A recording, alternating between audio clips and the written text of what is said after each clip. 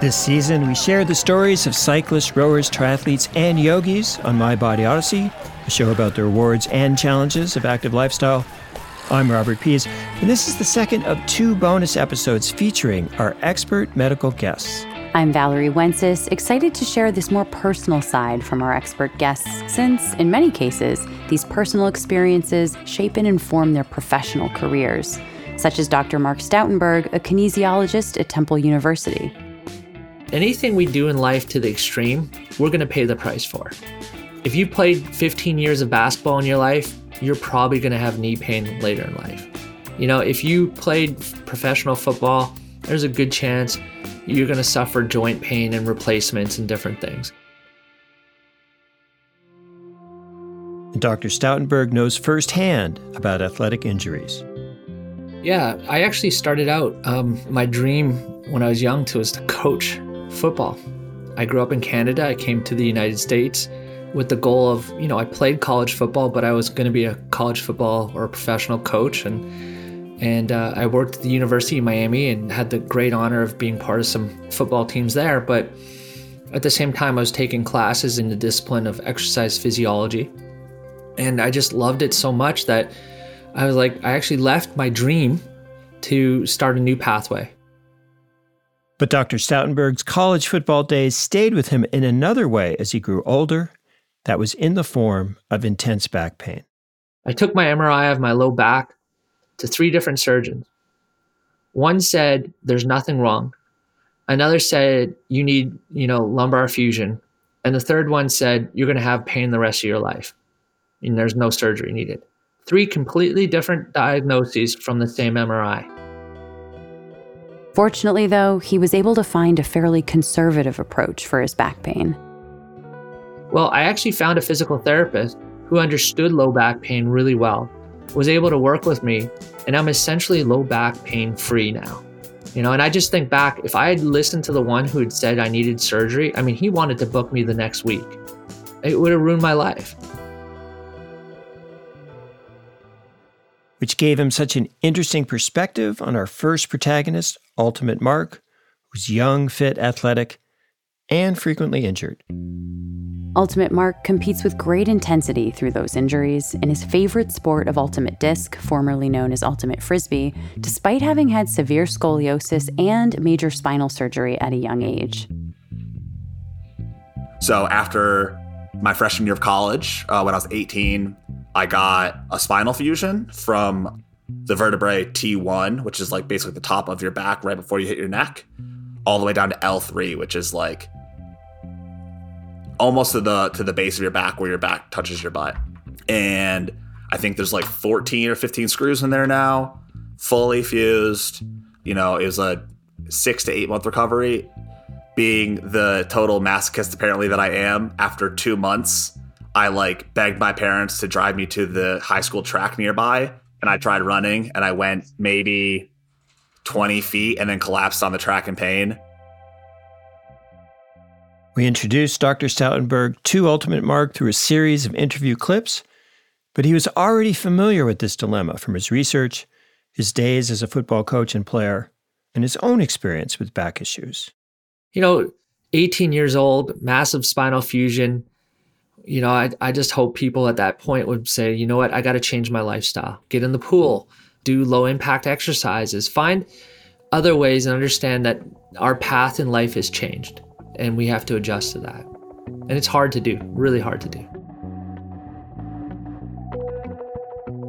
In our second episode, we profiled Iron Woman Diane, an accomplished amateur triathlete with type 1 diabetes. I've done 3 full Ironman races. My race plan consisted of a 2-page spreadsheet that was nothing but how I was going to manage my blood sugars. And to better understand the incredible challenge of completing a 12 or 13-hour Ironman competition with diabetes, we reached out to Dr. Michael Riddell from York University in Toronto. He's a leading authority on diabetes and exercise. But for Dr. Riddell, that research is also quite personal. Soon after diagnosis, I was allowed to resume playing basketball and tennis, and biking, all the things that I love to do at that age, at the age of 15. But I was really having problems with low blood sugar. So I was given a pretty restrictive diet of maybe 1,500 calories a day. But actually, my energy expenditure far exceeded that because of the amount of exercise I was doing. And they never really instructed me on how to dose insulin for being physically active. I didn't realize that I had to take a lot less insulin on active days, and I needed to eat differently. And I got really frustrated, quite frankly, because all of my friends on the basketball team weren't having problems with low blood sugar or high blood sugar. That made me dig deep into the literature, and then eventually take an undergraduate program in kinesiology, and then a master's, and then a PhD in physiology pharmacology, always just hungry for learning more about why someone with type 1 diabetes has both low blood sugars and high blood sugars around exercise and nutrition.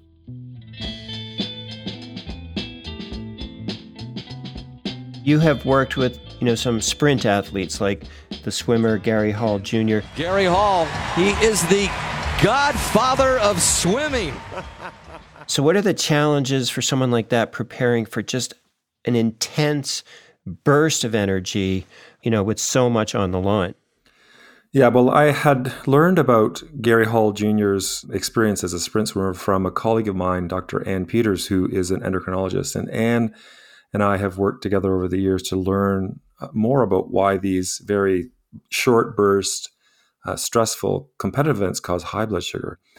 For an athlete like Gary, there is so much adrenaline that is released just before that Olympic swim or that gold medal swim in Sydney that he had, that the adrenaline pushes up the blood sugar. It acts on the liver to squeeze out glucose that's stored in the liver in the form of glycogen. And boy, it shoots the glucose up. His blood sugar went up over 300 milligrams per deciliter in the span of around 15 seconds during a gold medal sprint swim. And so we've learned a lot from athletes like Gary who have the complete opposite problem. They have high blood sugar when they're under intense competition. Yeah, well, do you feel like we're hearing enough about athletes with diabetes? Because honestly, I had never heard that Gary Hall Jr. was a diabetic, and he's obviously a very famous swimmer. Yes. Do you think there should be more, public service announcements or endorsements or whatever that bring out that fact? Yeah, I think that'd be lovely. There are so many exceptional amateur and pro athletes that I've met over the years that are so inspiring with type 1. They really would do a lot for the rest of us to keep us motivated and to make us feel like we're part of a team of trying to accomplish almost the insurmountable, being in competition with this additional factor of blood sugar regulation. It's certainly not easy. So I think a lot of people in this space are doing great things. The more we do, I think the better awareness we can raise.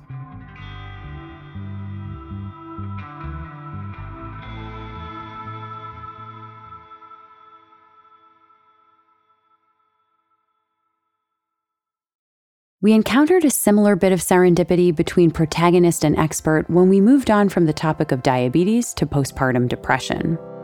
Our protagonist, Erin, a high school chemistry teacher, she took up regular running as a strategy for managing postpartum. She'd experienced a difficult pregnancy with a lot of hormonal issues and weight gain, on top of the challenges of raising 2 young children and maintaining a full-time job. We met Erin at the finish line of her first marathon, the culmination of over a year and a half of training, including some frosty 4 a.m. winter runs in her hometown of Buffalo, New York. So as hard as it can be and as much as you might struggle to get out there, at the end of it, when you're done and you have that rush of adrenaline and serotonin or whatever, you feel wonderful. You feel great. Like right now, I feel great. I definitely need a shower. I'm sure I'm stinky. I apologize to everybody.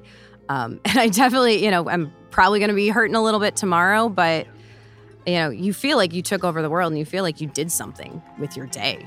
Like, it's noon-ish, and I can say I ran 26.2 miles this morning, so. One of our experts on that episode, Dr. Shosh Bennett, a clinical psychologist, she had not one but 2 serious cases of postpartum with her own pregnancies 3 decades ago. That set her on a mission to help others understand and treat the issue. I had trauma from the labor and delivery, which was never addressed. It wasn't a thing back then that was identified. And really, my daughter was 2.5 when my hair started to curl again.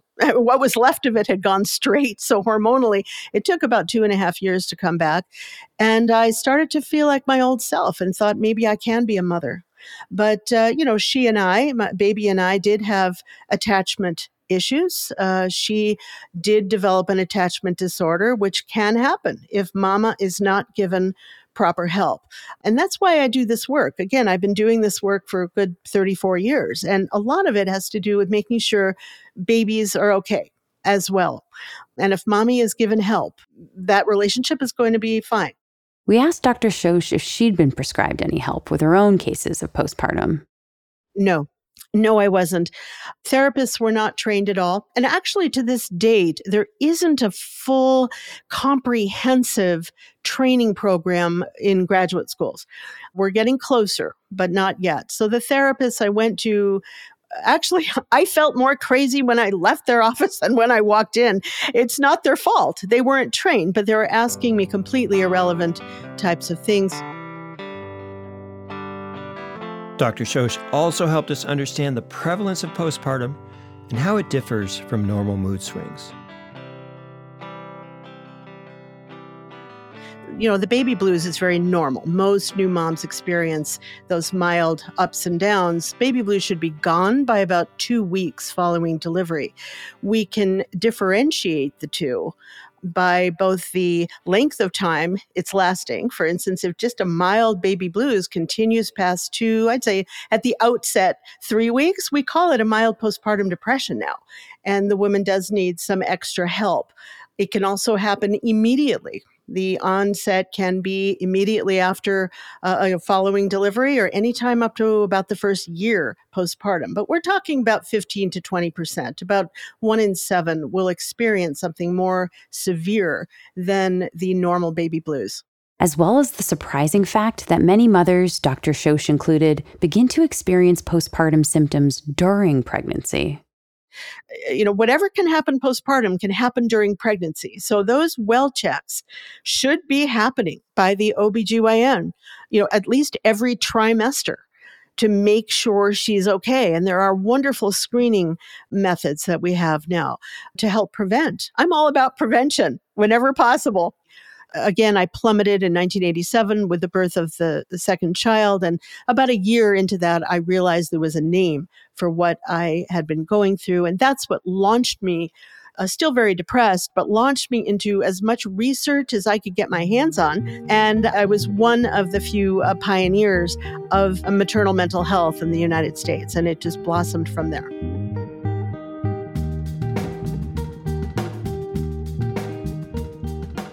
Serendipity struck a little differently in our episode profiling Howie, an avid cyclist.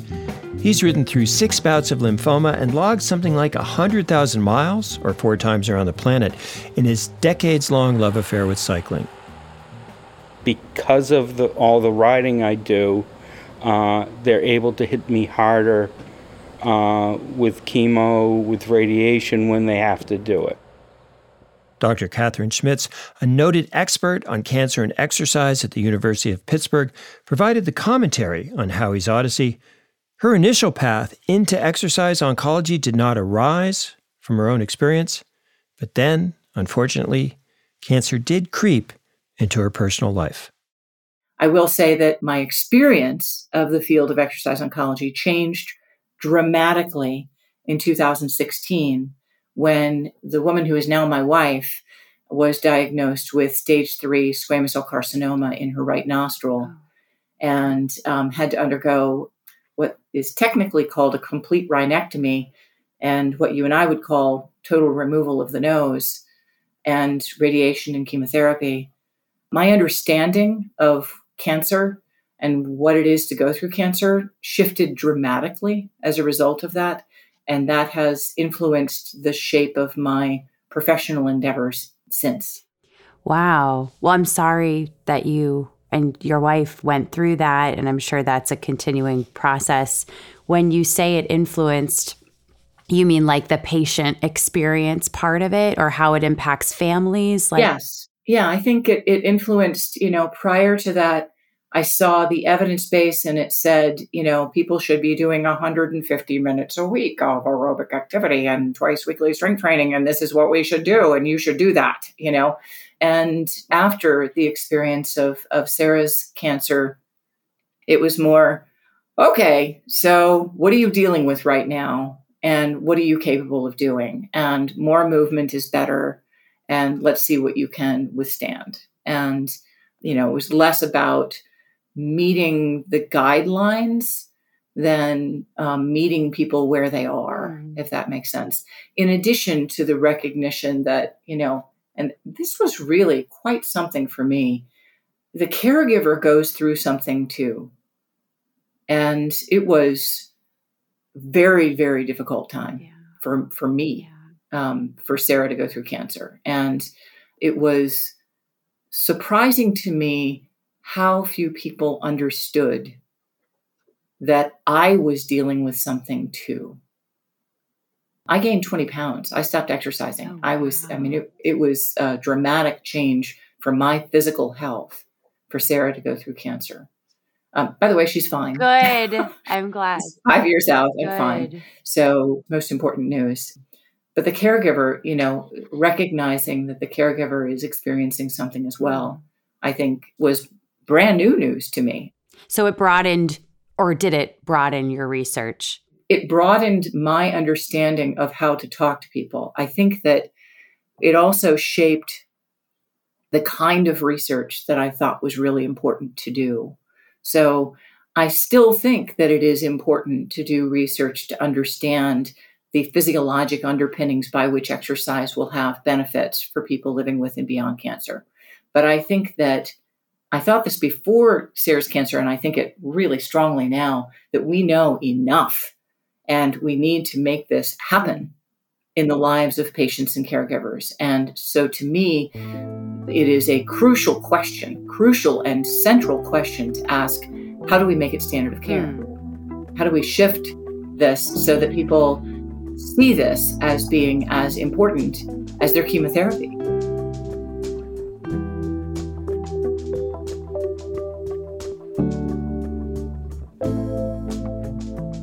Again, that's Dr. Catherine Schmitz of the University of Pittsburgh, one of several medical experts who've informed My Body Odyssey episodes from personal experience. And looking back at what seemed like coincidence, Dr. Stoutenberg having confronted a possible spinal fusion. Or Dr. Riddell with type 1 diabetes becoming a world-class authority on diabetes and exercise. And Dr. Bennett, a pioneer on postpartum depression after 2 serious battles of her own. So maybe, Valerie, this is really not so coincidental. Personal experience can light the way toward professional expertise and makes these experts fully understand the considerable challenges involved. So you'll be hearing from more experts like these in Season 2 of My Body Odyssey. Meantime, Happy New Year to all our listeners from the Fluent Knowledge team. We're moving into production of Season 2, launching late winter of 2023. So stay tuned and stay active. My Body Odyssey is a Fluent Knowledge production. Original music by Ryan Adair Rooney.